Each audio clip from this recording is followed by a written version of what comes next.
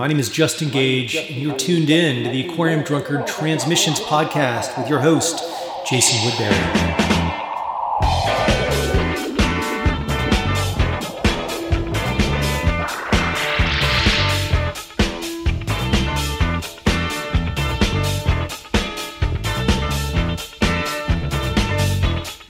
Welcome back to Transmissions. Today on the show, I am joined by occult scholar Mitch Horowitz.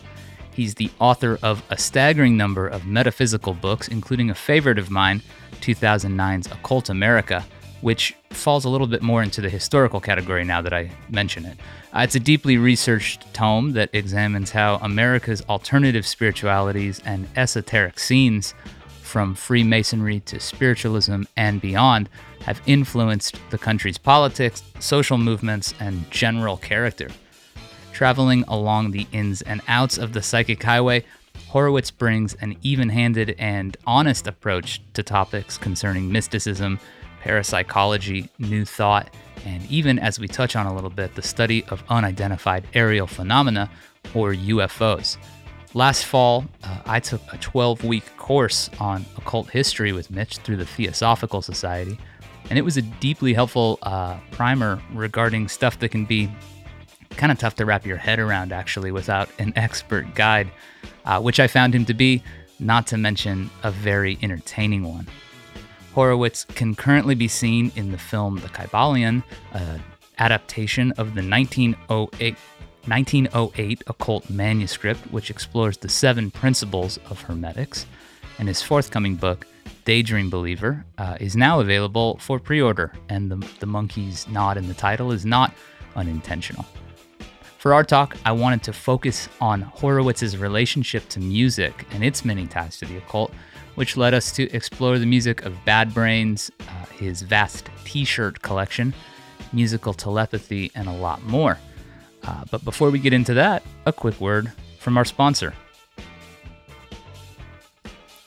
This podcast is sponsored by BetterHelp Online Therapy.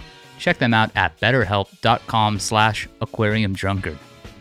The best way to think about therapy is to think about the concept of maintenance. We get our cars tuned up to prevent bigger issues down the road. We go get annual checkups and go to the gym to maintain physical wellness and prevent injury and disease. We do chores regularly to avoid a giant mess of a house and gross bugs. Going to therapy is just like this. It's routine maintenance for your mental and emotional wellness, which will help prevent bigger issues down the road. Going to therapy doesn't mean something's wrong with you. It means you're investing in yourself to keep your mind healthy.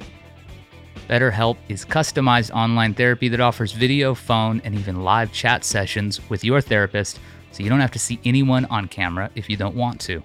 It's much more affordable than in-person therapy, and you can start communicating with your therapist in under 48 hours. Why invest in everything else and not your mind? This podcast is sponsored by BetterHelp, and Aquarium Drunkard listeners get 10% off their first month at betterhelp.com/aquariumdrunkard. That's BETTERHELP.com/aquariumdrunkard. All right, let's get into it. Here I am in conversation with Mitch Horowitz. Thanks for tuning in to Transmissions. Mitch, thanks so much for joining us here on the Aquarium Drunkard Transmissions podcast. It's a real treat to have you today. Thank you, man. Glad to be here. You are obviously a very busy guy, a remarkably busy guy, I would say. In between your engagements as an author, a speaker, commentator, a historian, you've been getting into some film work too. I mean, so yes. I appreciate you carving out the time to do this. Absolutely. I'm really glad to be here. Well, so every time I see a photo of you, or as I'm seeing you right now, you're wearing a band shirt, and I love that. Not that it's a set uniform, because it changes each day, but I kind of like that as a presentation thing. I've seen The Clash, Bad Brains, Misfits, and then oftentimes metal logos that I can't read, such as today's, actually. Oh, yes. The shirt I'm wearing today is for a record label called Federal Prisoner that was founded by a friend of mine, the artist Jesse Draxler. And on this label, Jesse issues the music of a black metal band called Annihilus, which I very much love. And I do have an Annihilus shirt tucked away in the other room. I probably wore it one night for one of the sessions of the modern occultism class. But this is a shirt designed by Jesse, and it's the federal prisoner logo, and there's a pair of handcuffs here. Oh, that's great. Yeah. That's great. Have you, I mean, you worked in publishing for a long time, so maybe I'm imagining that maybe you had to wear suits or professional clothing of that nature. But as far as band tees go, is that a thing kind of like going all the way back in your youth? Has it always been a rock and roll T-shirt kind of thing for you? Oh, definitely. In fact, it's interesting that you would mention publishing, because when I was a kid, 13, 14 years old, I wore a band T-shirt every day of my life. And when I went into publishing, things were a little bit more corporately stringent back when I first got my start. It wasn't as though Casual Friday was every day. And of course, it was tucked safely into the future that we would all be working in our underwear from home, 24/7. Yeah. And so, I kind of felt the need to dress a little bit more in line with, I guess, I'm not sure quite how you'd put it. It wasn't quite the world of Mad Men, but it was a little bit more buttoned down. Sure. And then, there was a certain point in my career when my work as an editor began to give way more and more to my work as a writer. And I would appear sometimes on television shows or documentaries or what have you, and I was very frequently would wear a blazer, maybe with a button-down shirt, maybe with a T-shirt, but I didn't like it because I felt like that is not actually how I look in day-to-day life. And I started just wearing band shirts on camera, and there were some friends who warned me off of it and said, that's a very casual way to show up for an interview. You're going to shut down opportunities for yourself. And I said, well, first of all, it's my personal belief that just the opposite is going to occur. And secondly, I want to appear on camera as I do in day-to-day life. So I just started dressing that way. And fortunately, my prediction turned out to be correct. And I also found that when I first went to interviews in a band shirt, whatever it was, whether it was the Dead Kennedys or the Clash or the Bad Brains, because I remained very attached to the music that I grew up with, as probably most of us do, producers at first would actually ask me to turn the shirt inside out or to put on a black T-shirt. In fact, there's a photograph of me in a magazine called Guideposts where I'm wearing a blue T-shirt, which is turned inside out. It's a shirt from the movie Elvis on Tour, which was made in 1972, which is one of my favorite concert movies.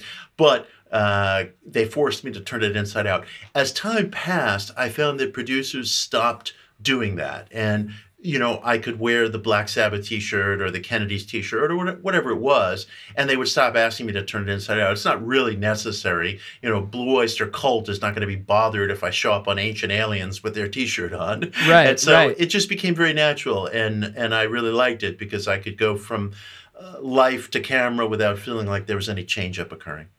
Yeah, for sure. I have a Blue Oyster Cult shirt, and I wore it to the grocery store the other day. And as so often happens, you put your shirt on, you don't necessarily think about it throughout the rest of the day, it's just on. And one of the clerks was stocking, and I went down the aisle to get some chips or something, I don't know what. And he looked at me and said, "How are you doing?" And I said, I'm doing great. How are you? And he goes, "Not fearing the Reaper, my friend." And I was like confused. I was like, what a profound and interesting. And then I was like, oh shit, the Blue Oyster Cult shirt. That makes sense. It's amazing how music just completely melts barriers and brings people together. Years ago, there was a friend of mine telling me that he and his wife were crossing the border between in the Middle East, between the state of Jordan and Israel. And there were some problems with their visa or passport, and it's kind of a tough border. And so they got detained by Jordanian border police. And so, they're waiting in this nowhere outpost in the middle of the desert, and they're like, oh man, what's going to happen next? And the guards had the radio on, and there was a popular Jordanian singer who came on the radio. And my friend just happened to recognize the singer and said, oh, they're listening to so-and-so. And immediately the guards were like, so-and-so? And everybody warmed up, and a situation that might have dragged on for who knows how long got resolved in 15 minutes. And it's just incredible how those barriers will melt. Yeah, I think of music as well. So you already alluded to it, but you taught a 12-week course on. It was titled Modern Occultism. You kind of did an overview with various examinations of different topics. A lot was covered, much more than I would be able to discuss now, or even so much of the information I'm still processing. At the end of it, we received a download with like everything else, and I've been going back over it, and it's been a lot of fun. So obviously, there's that part of your life, this interest in the esoteric, interest in the occult. I have to wonder if that stuff early on was sparked by your musical. Was music one of the doorways for you into these ideas, generally speaking? I think music was a doorway for me that gave me permission, that gave me approbation to explore outsider themes. I'll put it that way. When I was growing up, especially when I was in adolescence, the music that was popular was kind of a very late stage rock and roll, where everything was sort of a knockoff of what had come earlier. So, The Who and Zeppelin were kind of fading, and everything was a very heavily produced variant of what bands like that had introduced. And I did not like it. I felt very, very much outside of that world where every lead singer had to look like Roger Daltrey or Robert Plant. And, everything was this kind of angst-free teenage fantasy. And when I first heard the Ramones and the Dead Kennedys and the Sex Pistols and the Clash, suddenly I thought, well, this is rock and roll. This is what Elvis sounded like. This is what Buddy Holly sounded like. This is what rock and roll is supposed to be. And so I embraced it, and I found a part of myself. And so it was one doorway that I was able to open up that allowed me to explore outsider perspectives. I grew up in a fairly observant Jewish household. I had an Orthodox bar mitzvah at a little synagogue in Queens. But then later, I found that the Jewish liturgy wasn't really speaking to me. It wasn't speaking to my personal search. And I went more in the direction of the esoteric and the occult. So these things occurred on parallel tracks, but they were both different cultural doorways that allowed me to explore things as I wanted to. I find, it was really however long ago this book came out, but Peter Bebergal wrote a great book called Season of the Witch, which I published and titled that book, I'm proud to say, actually. There you go. Yeah. Which is so great. So and the subtitle of the book, I think, is How the Occult Saved Rock and Roll. You got it. Yep. Pretty good subtitle, I have to say, because I'm in a bookstore and I see this, and I'm like, okay, yeah, I'm on board. I feel like I can recognize what maybe this book is attempting to do. Yeah. In reading it, and then subsequent conversations with Peter, and that book for me was a real turning point in that it helped to align a lot of my interests along a path that I could sort of wrap my head around in a weird way. Having the music side tie into these expressions. It presented a very compelling package, long story short. Yeah. And I found myself, having the faith of my youth being a more straightforward Christian faith, mm-hmm. raised in a first Christian church, sort of technically maybe non-denominational, but not in the sense that term gets thrown out. Anyway, I had from my very earliest days a real sense that music and spiritual expression were tied together somehow, mm-hmm. at least could be, And Peter's book, it was just such a beautiful expression of that. And of course, it's funny that you had something to do with it, but so it goes sometimes. But I think so much about the mystery attached to the music, of that time, and how we live in an era in which much of the mystery and the allure not knowing who these people were, not necessarily even knowing what your favorite rock star looked like. So much of that is gone. And it's been replaced with lots of other interesting things, direct access and a real sense of who these people are, and that can be a beautiful thing too. But I wonder if for you, did punk, as you were discovering it, did it have some of that sense of mystery, like who are these people? What is the deal with this outsider ethos? Was the mystery part of what drew you to it, or what drew you to it? Maybe is a better question. Oh yeah, I mean, well, there's a lot to unpack there. First, just to say a quick word about Season of the Witch. Peter's genius in that book is in that he was able to understand some of the root matter, in ways that other literary journalists would not. Anybody could sort of trace the connections between Aleister Crowley and Jimmy Page, or Kabbalah and David Bowie, or, you name it, Transcendental Meditation and George Harrison, or what have you.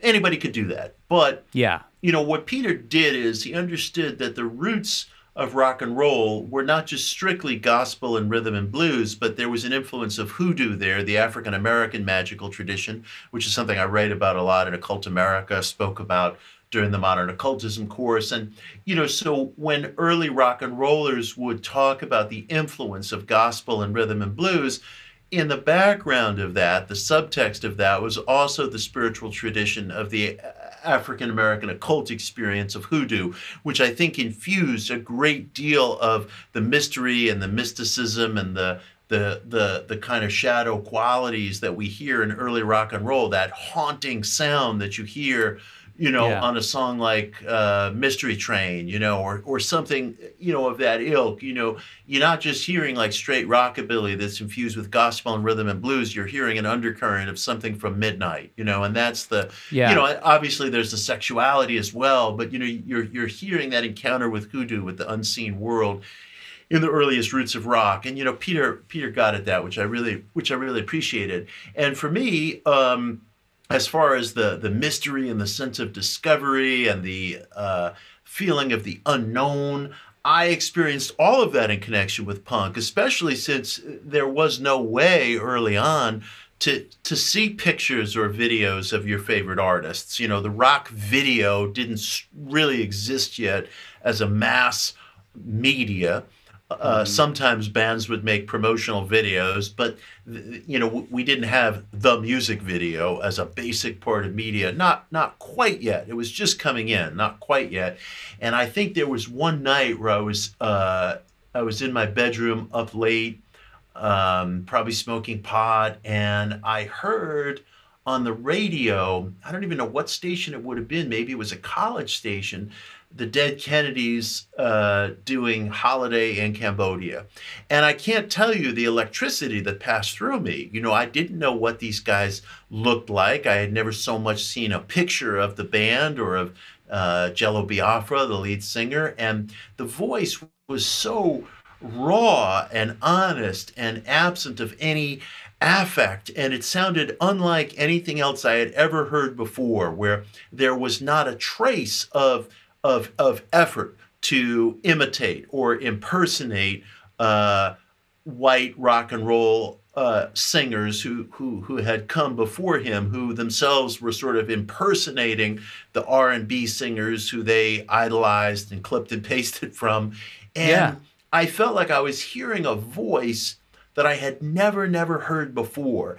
And I'm listening to this on what must have been a transistor radio with no imagery whatsoever. And I'm hearing not only what sounded to me like absolute truth, but like a total break with the immediate past.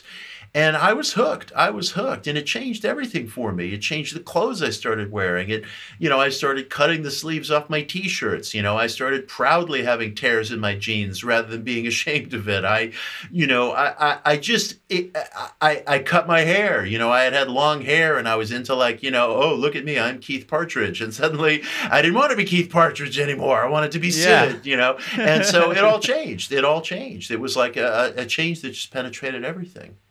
Yeah, that's fascinating. So you have, I know, a Bad Brains tattoo, or a tattoo that evokes Bad Brains, right? Right. Yeah. PMA, positive mental attitude. Yeah.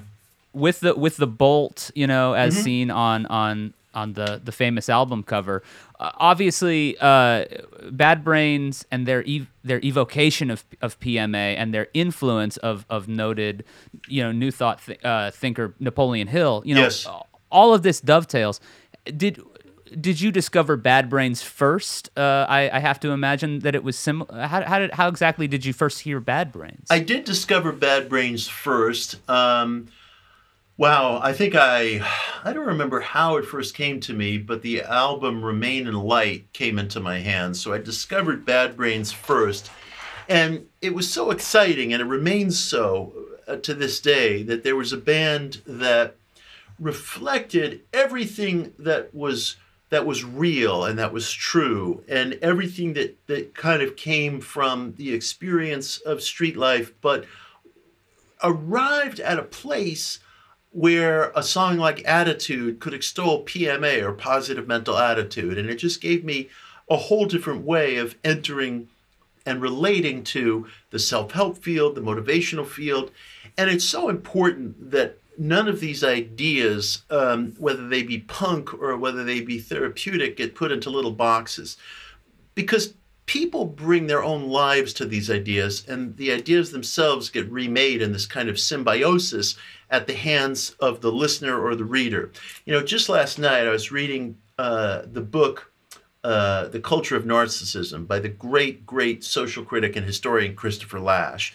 And I love Christopher Lasch, and I believe in aspects of his critique, but inevitably, of course, he came around, as all fairly contemporary social critics do, to pointing out what he perceived as the shallowness, the superficiality, the cynicism of writers like Napoleon Hill, who could encourage people to have a white-hot desire for wealth, as if that represents everything that is intellectually, morally, ethically degraded about our culture. And you think to yourself, that's what punk should be attacking. But Bad Brains turn it completely around and say, not only are we not attacking that, we're extolling that, we're appropriating that to concretize our own ideas, our own wishes, our own hunger for rebellion and revolution. And that's how I approached Napoleon Hill myself, not saying, oh, I want this kind of car, or I want the corner office. Not that I'm knocking that or down on that, but I had my own wishes, my own needs.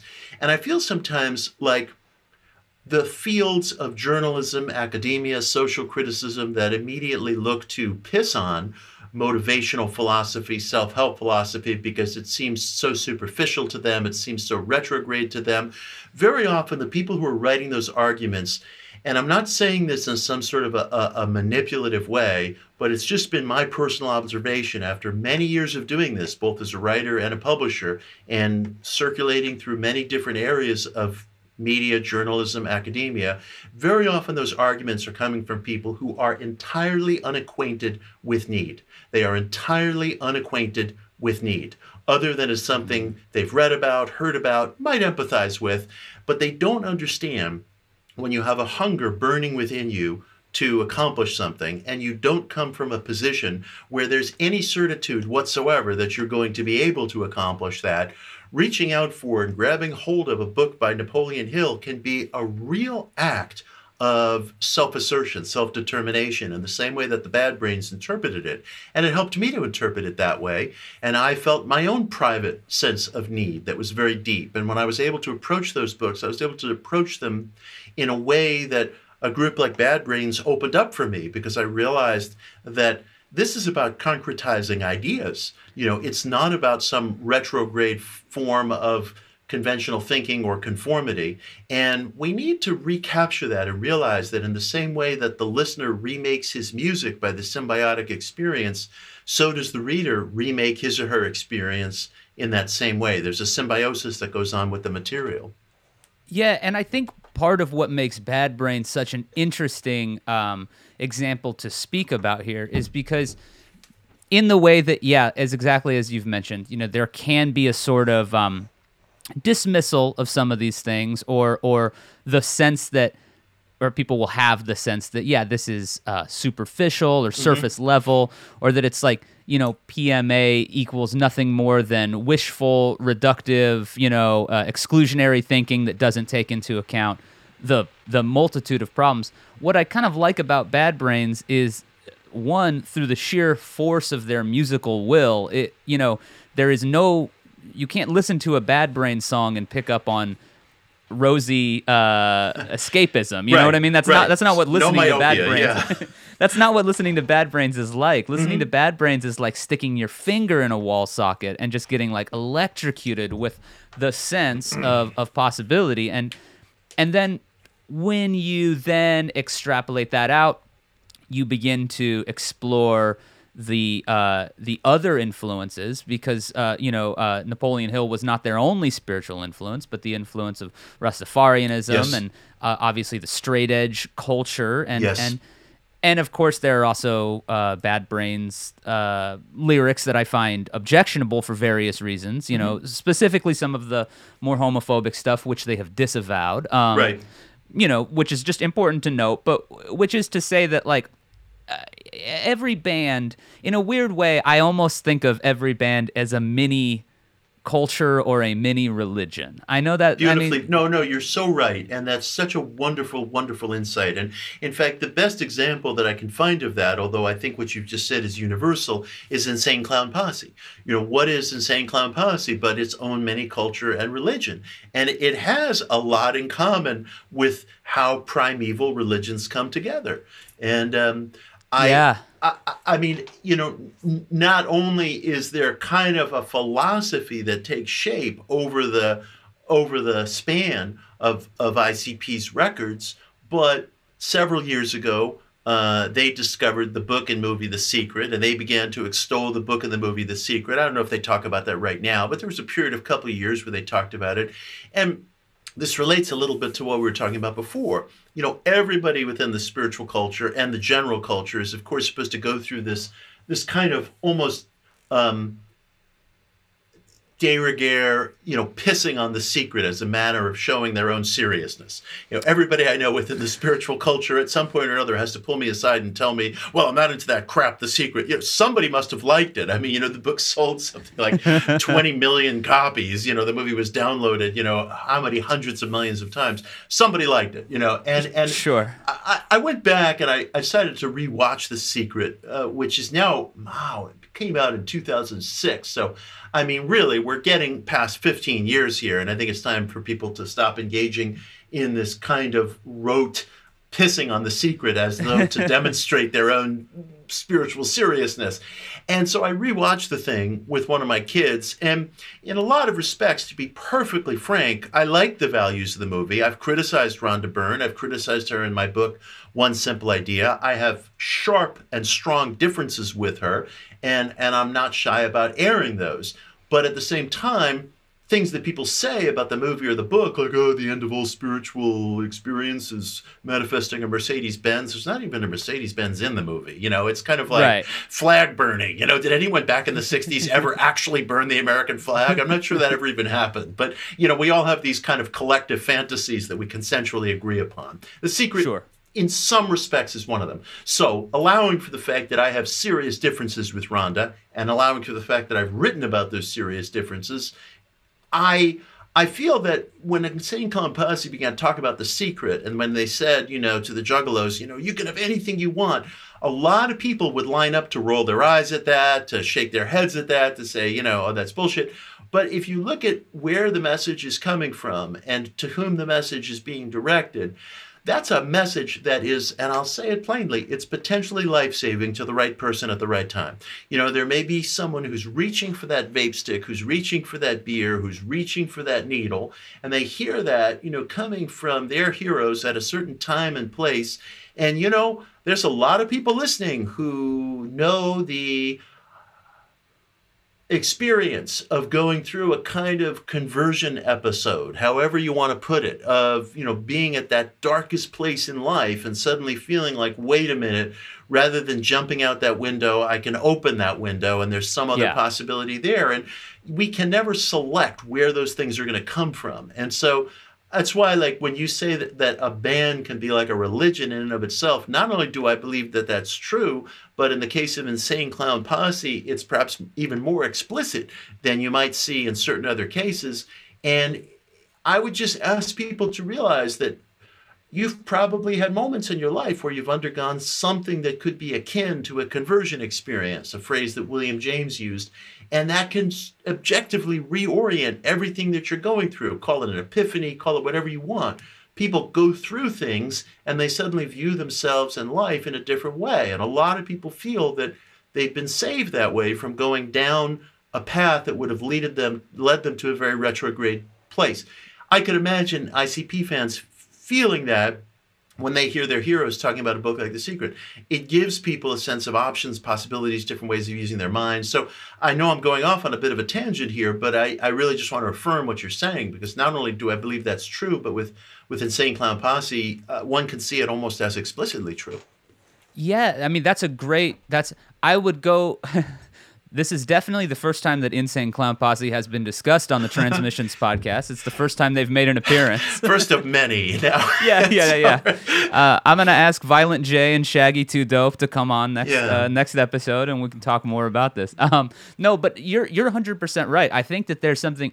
one of the sort of flagship bands of our project at Aquarium Drunkard is the Grateful Dead, a band that similarly, I think, exists as much more than simply a rock band that people listen to. It is a way of life. Mm-hmm. Now, within the Dead community, there's vast differences from Deadhead to Deadhead. I mean, I think we know this, noting that there are notable conservative Deadhead fans. We don't even need to get into all of them, or couldn't probably, but there's that, but then you've got a Deadhead who's more of a Whole Earth catalog kind of Deadhead, or you've got a Deadhead who's actually just really into sci-fi and fantasy, because of the Robert Hunter as almost a mythic, poetic, fantasy kind of writer. Anyway, so there's room for all of this, but nonetheless, a giant gathering, a giant collection of various ideas, and then you can expand that to the musical side in that they're incorporating elements of jazz, elements of, improv music. Oh, obviously improv music, but experimental music, avant-garde, all of this stuff. So you almost see it, I think, at least, you almost see these like the way that things dovetail. And for me, musical expression, maybe just artistic expression, is the primary way that I engage with occult ideas or spiritual ideas, or because to me you almost see it's the way like Alan Moore will talk about how there is for him functionally no difference between magic and art. Mm-hmm. And I identify quite a lot with that idea, because even though that's not the end of the conversation for me necessarily, I think you see and this is something I tried to do in the thought forms piece that I interviewed you for with Aquarium Drunkard, and I'm not sure how successful I was at it, and that's okay, because we're always reaching, But I wanted to talk about the idea that in this book, the authors are talking about the shape of thoughts, the color of thoughts, the form of thoughts. Music, to me, it's an expression of that. To some degree too, right? It exists in the musicians, maybe not in their head, but it exists somewhere, and then they pull it and they shape it into being, and it becomes a thing, and they combine it with other forms, and yeah, all the things that happen with religion happen with a song, Yes. And I would say in the life of the individual too, the individual Absolutely. Looks at him or herself and says, who do I want to be? What am I about? And I think when people are suffering from depression or ennui or anxiety or addiction, very often whatever diagnostic code is slapped on their position, very, very often what you'll find is a crisis of self-expression. They feel like they can't be who they want to be. And there may be other things going on as well. I mean, when people are struggling from an addiction or a perpetual problem, there's probably a complexity of factors that are feeding into that. I mean, course. we're sort of attenuated in our society to always look for that one magic bullet of solution. And I think that can be a very tough mistake, because problems usually have a complexity of causes, and the solution is probably going to be a complex of factors as well. But it seems to me that one factor that gets overlooked, and I feel very strongly about this, and I write about this in some of my books, I believe that a lot of what we classify as neurosis is a frustration of personal power, a frustration specifically of self-expression, of the individual wanting to express self. And we're going through a period of time right now in the 21st century where we feel a terrific tension, in that regard. I mean, our definition of gender is expanding so that people are capable of expressing themselves more and more in that way. And the options that are available to people in lifestyle and technology and appearance are dramatically changing. And of course, there's going to be a tension between self-determination and consumerism. And I want to be really delicate and careful about that, because look, we live in a consumerist society. That's not going to change anytime soon, although, of course, anything could change dramatically and unexpectedly. If the pandemic hasn't taught us that, then I'm probably unteachable. But Yeah. my expectation is that we will remain for the foreseeable future in a consumer society, which means that there are certain things that are going to get packaged and sold back to us. But allowing for that fact, I don't want the individual to feel embarrassed by or intimidated by availing him or herself of things that could bring about the experience of self-expression, or could serve as some sort of an accelerant to self-expression. Those things are going to get commercialized. I mean, that's just the way it is. It's going to happen. I'm wearing, different things that I bought that were assembled in all kinds of different places that I bought online. And I don't know anything about the lives of people who put these things together, and we're all going to be buying and selling things for a long time to come. And I believe that the process that you're talking about, what you applied to thought forms, which you applied to music, also applies to the individual's wish to be self-expressive. And that really, to me, is the deepest wish that I have for myself and for other people, to find that freedom of self-expression, not to get overly bound up in questions of whether it's being sold back to me as a consumable item, because to some degree that is going to happen no matter what. But I would say don't get overly hung up on that. And don't be, my message to social critics and journalists as well is, don't be so sure. Don't be so sure that the thing that you see or critique as being superficial, or a reflection of some social malady, or a reflection of consumerism gone mad, will not be a huge help as well in somebody's life, because we're all part of this cycle. And that's there, as part of the gambit, no matter what we do. Certainly. Yeah, and something that I really appreciate about your work, Mitch, Occult America was the first book of yours that I read. A great book, Thank you. real classic in the genre, in my opinion. But what I appreciated very much was that I tend to not shy away, let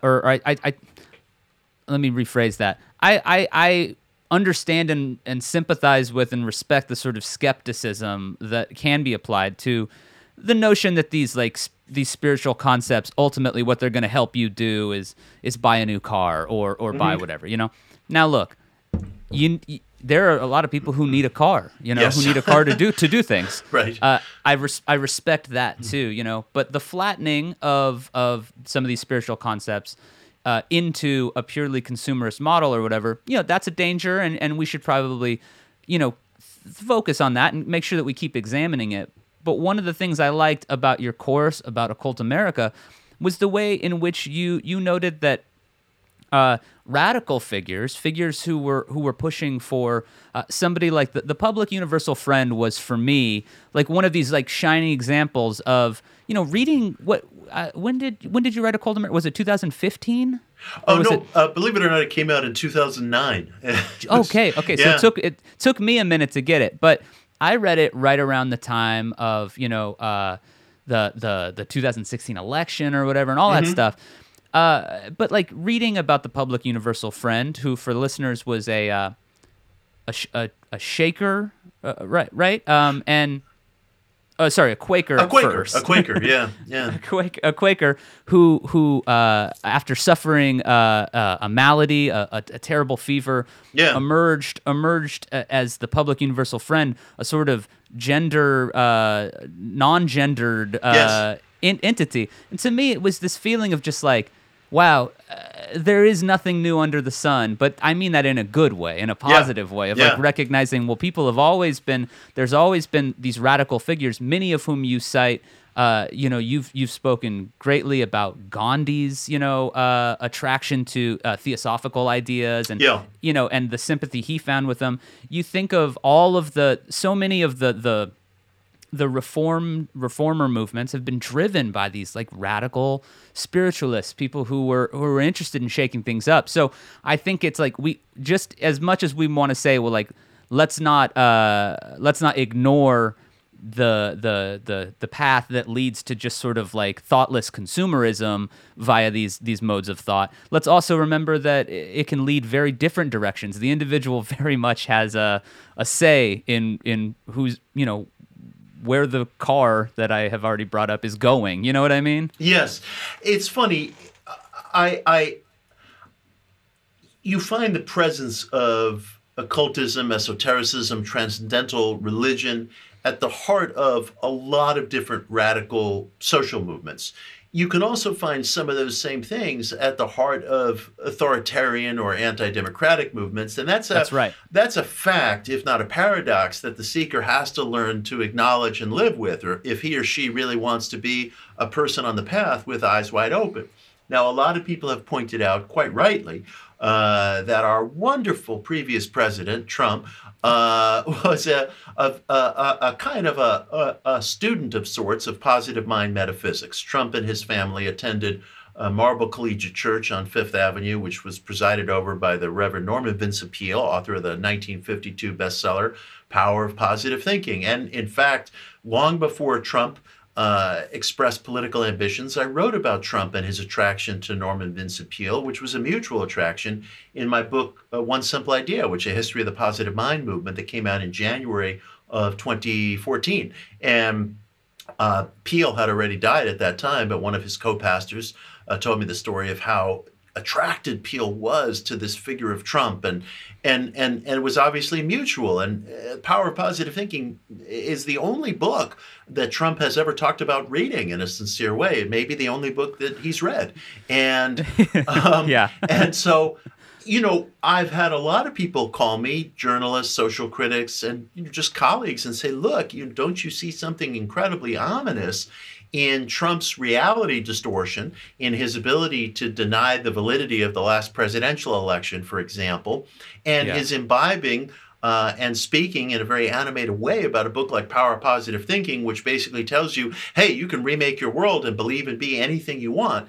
And my response to that is, yes, I am very, very concerned about it. And shame on me if I'm not. Shame on me if I revert to easy polemical answers of like, oh yeah, well, what about Marcus Garvey? Well, what about the Universal Friend? Well, what about Wallace D. Wattles, a socialist who wrote Science of Getting Rich? Sure, I can engage in that stuff all day long and absolve myself of any responsibility for the fact that Trump and I, have at least one book in common on our shelves, and it's more than just that. I mean, even to put it that way is being somewhat glib. I mean, I've dedicated myself to this question of mind causation. I just spoke with you in a very ingenuous way about Bad Brains and Insane Clown Posse, and affiliated myself with some of their points of view, and I stand by that.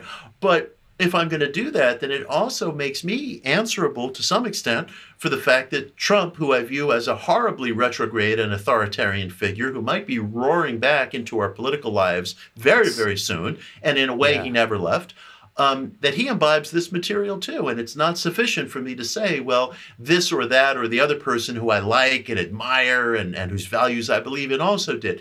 The truth is, transcendental religion, especially of the sort that says that there's a very thin line of separation between mental and spiritual experience, and that thoughts have some causative quality to greater or lesser extent, whether you interpret that psychologically or metaphysically or some mixture of the two.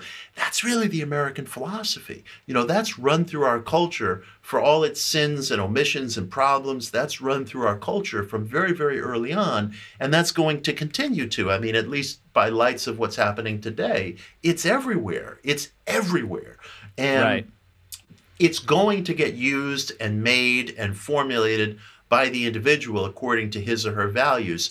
My argument with the critics is I don't think that it's a conveyance device of values. Their argument would be that the mind causation thesis inevitably and invariably gives rise to a figure like Donald Trump. That I dispute, because there are so many exceptions that the rule is undefinable. There are just too many exceptions to that. I don't think it's a conveyance of values specifically, but it does shape and give expression to values, so that if you're HR, the lead singer of Bad Brains, and your wish is to rise up from desperate circumstances where you're doing too many drugs and you're surrounded by violence, it serves to give expression to those values. If you're Trump and you're a profoundly narcissistic figure who depends upon the adulation of other people at any cost, it gives shape to those values. So it's very, very powerful, and it runs universally throughout our culture. I don't think it conveys values exactly, but it does give shape to them. It does give form to them. It does concretize them. That's right. Yeah. I think there's a Vonnegut quote where he says, "We are who we pretend to be, so we must be careful about who we pretend to be." Goethe could have said that. It's absolutely beautiful. Goethe said something to the effect of, and I'm distantly paraphrasing, but what you wish for when you're very young will come upon you in waves when you're old, so be careful. And people immediately want to argue with that statement, and I understand why, but I ask them, rather than argue with it, just take a pause, think back to some of your earliest fantasies and self-imaging when you were 3 years old, 4 years old, just at that age where we retain long-term memories, and see if you don't detect a congruity. It can be a very interesting exercise. Oh yeah, man. When I that was probably the age when I decided I wanted to grow up to be surrounded by music and comic books, and look, here we are. I'm looking at your room right now behind you. I can assure your listeners you are surrounded by music and comic books and a stepladder, because you have a lot of them. Yeah. No, absolutely, and that is that's a beautiful that's a beautiful point, and I think it's worth thinking about. We've alluded a couple times already to the occult course that you taught that I really enjoyed, and I learned so much. If I had to pick my favorite my favorite installment of the course, I really liked your examination of the occult revival, which sort of picked up in the 1950s and 60s, sort of, and continues more or less to today, kind of takes us. That's kind of not necessarily a demarcation point, but a helpful starting point in thinking about this. I've spoken with Eric Davis, the author of High Weirdness, another great book. We're dropping a lot of book recommendations in this episode, so we'll try to assemble a list or something so that listeners can check it out. But Eric and I spoke about his book, High Weirdness, was mostly focused on the 1970s, although it picks up and starts in the 60s. And he said something along the lines of the long 60s is sort of the way I think of this. It's not really a decade. It's more a general time, that we can look at the emergence of certain things. And you sort of, I felt, affirmed that in this course where... But what you started talking about was, in addition to the way mass media and pop culture have allowed esoteric ideas to move from out of the shadows into more recognizable mainstream forms and outlets, you started off by talking about Kenneth Arnold and UFOs. And I wondered if you'd mind sharing with me when that became a subject that you got interested in. Was that also as a as a pretty young person that you first got interested in UFOs? I would say it was as a pretty young person. I very distinctly remember my big sister coming home from school with books from the Arrow Book Club about Bigfoot and flying saucers and ESP and the paperbacks of Carlos Castaneda. And, I'm sitting there listening to Beatles records backwards, reading about Bigfoot, and that's what did it, so. Did you ever hear any messages hidden backwards in the grooves? Or? Oh, without question. Yeah. When I was a kid, a friend of mine had a reel-to-reel tape recorder, and he would play the messages backwards, and they were absolutely there. Turn me on, dead man, and we're listening to this, and debating whether Paul McCartney is dead. And I think I began Occult America with a anecdote where I overheard my big sister on the phone wondering whether Ringo Starr had shaved his head in solidarity with Charles Manson, and this was the conversation that went on, and I think. Kenneth Arnold was an interesting figure because he begs the question of how an idea goes viral. Arnold was a commercial pilot in Washington State who, in the year 1947, made the first popular sighting of what eventually came to be called flying saucers. Arnold didn't specifically use that term, but he talked around the term. He described it a spherical disc, a fast-moving disc in the sky. It sort of looked like a plate. And, eventually the press settled on the term flying saucer. So, that really began in our culture in many respects with the Kenneth Arnold sighting. And then it was a short leap to Roswell and a short leap to flying saucer sightings over D.C. and Los Angeles and New York City. And then, boom, we are off and running. And welcome to post-war culture. And it's so fascinating how one sighting, it becomes the seedling of a movement, an outlook, a cultural turning of a page that has so come to define our own era. And of course, the whole UFO thesis is entering a whole new phase at this point in time. And it's different from when I was a kid, because when I was a kid, if you talked about flying saucers, you'd get sent to the principal's office or something and, get given a special test or what have you. And now, of course, I don't think there's any serious person who denies the validity of the UFO thesis. We don't know what it is, but it's not swamp gas or weather balloons or little green men. We could say, okay, there is a big, big question there. What is it? Well, we don't know, but it's a very, very epic question. It may be one of the questions that defines our era. And so Kenneth Arnold was just fascinating to me because he really inaugurated that whole post-war fascination with the soon-to-be household term of UFOs or flying saucers. It actually began at the very end of World War II when Allied fighter pilots described these spherical balls trailing their planes, which they referred to as Foo Fighters. And we still don't know what these things were. Some fighter pilots speculated that it was this last-ditch Axis weapon, but there were articles in Time magazine and other places about these so-called Foo Fighters. Then a couple of years later, Kenneth Arnold starts talking about flying discs, and post-war culture takes shape. Yeah, and it's interesting too. You don't, the UFO idea, the concept. You are careful to state that that's not explicitly an occult, topic necessarily, right. or rather that it might not be.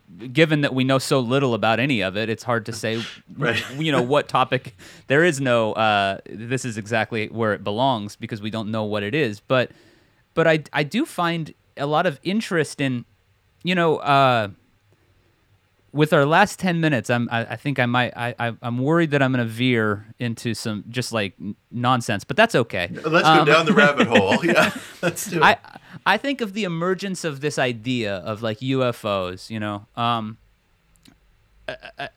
that if these are something truly from another world or another continuum or dimension or any of the other fantastical possibilities, even if they are just advanced craft from another planet, it's a huge sort of realization. Yes. So, yeah, even if they're only spaceships from another planet populated by intelligent beings, yeah. Right. But at the same time, I also think a lot about. I kind of feel like Twin Peaks: The Return, David Lynch's. Third season, David Lynch and Mark Frost's third season of that program. There's an episode in it in which, at the White Sands testing ground in New Mexico, they detonate the A-bomb, that will soon be used against Japan. And in Lynch's fantastical vision, we go into the explosion and we begin to experience the explosion on a sort of subatomic level. And then we're transported back to this 1950s scene where we meet some future Twin Peaks characters, and there's basically the sort of text is that the bomb has ripped a hole in reality, And Yes. I think about that post-war sense of we have now seen as a race the immense destructive capacity of our people, of our kind, and I just feel like you combine that with things like UFOs, with this onset of a new sort of occult revival that you sort of outline, and I just wonder what all is happening. It feels like some sort of epochal shift, Yeah, and yeah. I wonder if it feels that way to you, or and do you feel like we're in that right now? Do you feel like we're moving towards the conclusion of that and the start of something new? How does it feel to you at this point as somebody who's paid attention to all this stuff? I would say that for the first time in my career, I have started to speak in those terms of an epochal shift. And I do think a kind of a shift is going on. And I generally have resisted that kind of language, partly because every generation feels that it's on some sort of a precipice. I don't think there's ever been a generation, literally, going back to the turn of the millennium prior to this one that hasn't felt that it's been on some sort of a precipice. So that's a very common generational outlook. And the occult has been an evergreen, and we've had suggestions of the numinous and apocalyptic movements and movements that have led people to feel that there was a lowering of the veil between ourselves and some other reality that have played out in Western life before. And so I've been very, very hesitant to talk in terms of these epochal shifts or paradigm shifts or occult revivals, since the late 60s or what have you. But finally, for the first time, I do view things that way. And a lot of it has to do, I think, with these high definition Navy cockpit videos of UFOs and other UFO media that was leaked earlier and that has since been affirmed as having come from DoD files, and the recent 9-page Pentagon report that identifies some 140 plus UFO sightings that reflect some technology that's not understood. Regardless of what one makes of the background of any of that stuff, it reflects above all else the mainstreaming of the UFO question, which, as you pointed out, is not directly related to the occult, but it does intersect in that it opens people up to questions of the numinous, and it pokes a very big hole in the straight story that we grew up with, that if you can't smell, taste, touch, feel, or throw it, it's not real. And the fact is, we're facing this phenomena. We don't know what it is. It seems the only unconvincing argument is that it's nothing. It's just a mistake. It's just an illusion. It's just light reflecting off the Gulf of Mexico or whatever. I mean, the only argument that seems unpersuasive is the one that insists to us that, it's nothing but a light bulb being loose in effect and flickering, and we think it's something else. I think that thesis has had its day and that is now past. So it raises the question of what it is. We have no idea. Is it extraterrestrial in origin? Is it interdimensional in origin? Is it something else entirely? I think the point has been made since the late 1960s that if you're using the model of Occam's razor, which dictates that the simplest answer that covers the most bases is likely to be correct, then some people have pointed out that in fact it's easier to explain the UFO phenomenon in terms of interdimensionality based on current models of quantum physics, including string theory, than it is to explain how a physical craft could accomplish interstellar travel, which is really, really hard to explain. We don't have, as as advanced a set of models for that as we do at the current time have theoretical models for string theory and other quantum possibilities, which help explain some of the surreal data that comes out of quantum physics experiments, that comes out of some of the unresolved data from Newtonian physics, such as why is there a mirror effect between objects, both particle and macro at very large distances. So string theory in some of its iterations covers some of those grounds, and it could cover the UFO thesis in a way that's simpler than the interstellar travel model, which is really hard. So if we're going to talk in terms of possibilities, those are two, and it opens us to questions of the numinous. It opens us to the possibility of a world that's greater than the one covered by our ordinary sensory data. And that's extraordinarily exciting. And that's where you start to see intersections with the occult and the esoteric. And I think we are turning some sort of a page. Where it goes and what comes next, I have no idea. But usually things happen in a kind of context. So as there's renewed interest in UFOs for very good reason, there's probably going to be renewed interest in renewed funding of academic ESP experiments, which is something that's very important to me. People are interested increasingly in the therapeutic uses of psychedelics, not only in terms of microdosing, but in terms of, entheogenic substances helping with PTSD and all kinds of things. So it starts to open up, dimensions of the psyche, dimensions that are possibly related to extra physicality or experiences that go beyond those we're able to track through ordinary sensory data. And it opens us up to new potentials in ways that we can't yet understand or do more than speculate about. But I think clearly a page is turning. Yeah. Well, Mitch, it's been such a, I knew the hour was going to fly by. I didn't expect it to fly by the way it did.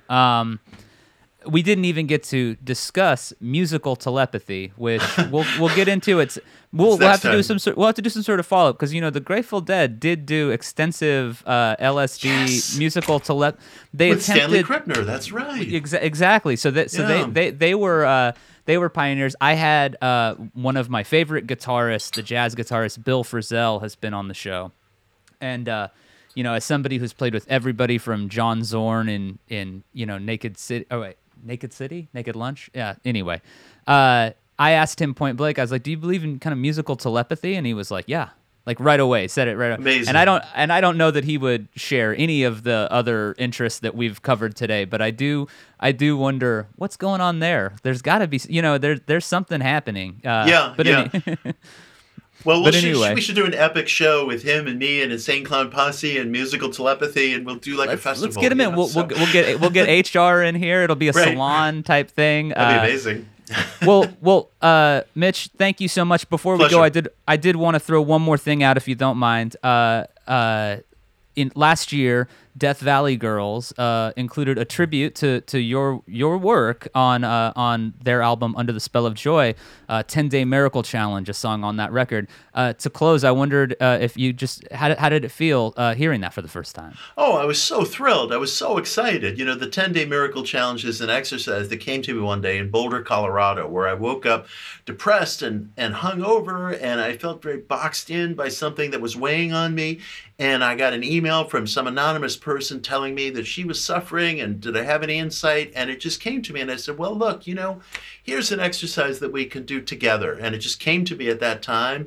And I'm just thrilled that it's touched people's lives in that way. It came to me at a moment of crisis. I shared it with another person and suddenly, people started coming to me as it spread, saying, hey, this has made a difference in my life. So it was just incredibly affirming. And it means the world to me that those guys would bring their musical genius to it. Yeah. Well, I really enjoyed listening to it, and we'll probably go out on a clip of that. So, Mitch, thank you so much for taking the time to speak with us here on Transmissions. It's been a real treat. Likewise, really enjoyed it. Thank you, man.